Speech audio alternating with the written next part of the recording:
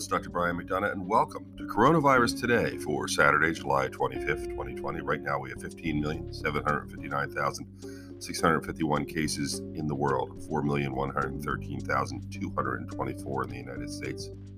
As far as deaths, 640,253 in the world, 145,586 in the United States.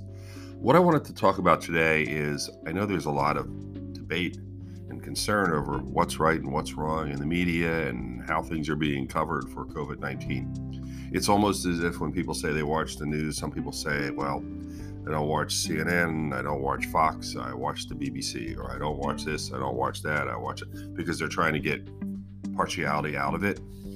With COVID-19, what I have found is the best site day after day for information comes from Johns Hopkins University. Now, this is a very important site because it talks about things such as the numbers that I get every day. You can get them up to date. It's literally almost up to the minute. But in addition, they have sections which ask and talk about key issues. And a lot of information, if you want unfiltered, really good information, you can get it there. For instance, they have a site called Tracking Home. And in Tracking Home, they ask questions like, which states have released COVID breakdown?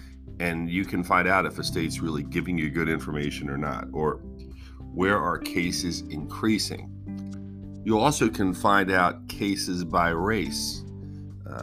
Where are outbreaks growing? I mean, things that you might be really concerned about. So rather than trust, a person who's a thought leader on television or someone who has an opinion-related show, you can actually go and get it yourself. And I think, all of us, especially when it's our lives on the line and we're the ones concerned about getting ill or protecting our families from getting ill, we need to know those facts. So it's the Johns Hopkins website, but this is what's really important.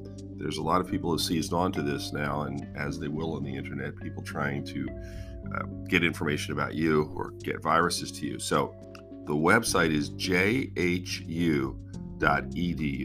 JHU for Johns Hopkins University.edu. And again, I have no skin in the game on Johns Hopkins and how it works. And none of my kids have gone there. I haven't gone there, haven't gotten any degrees there, but I just will tell you it is the really effective place to go if you want information.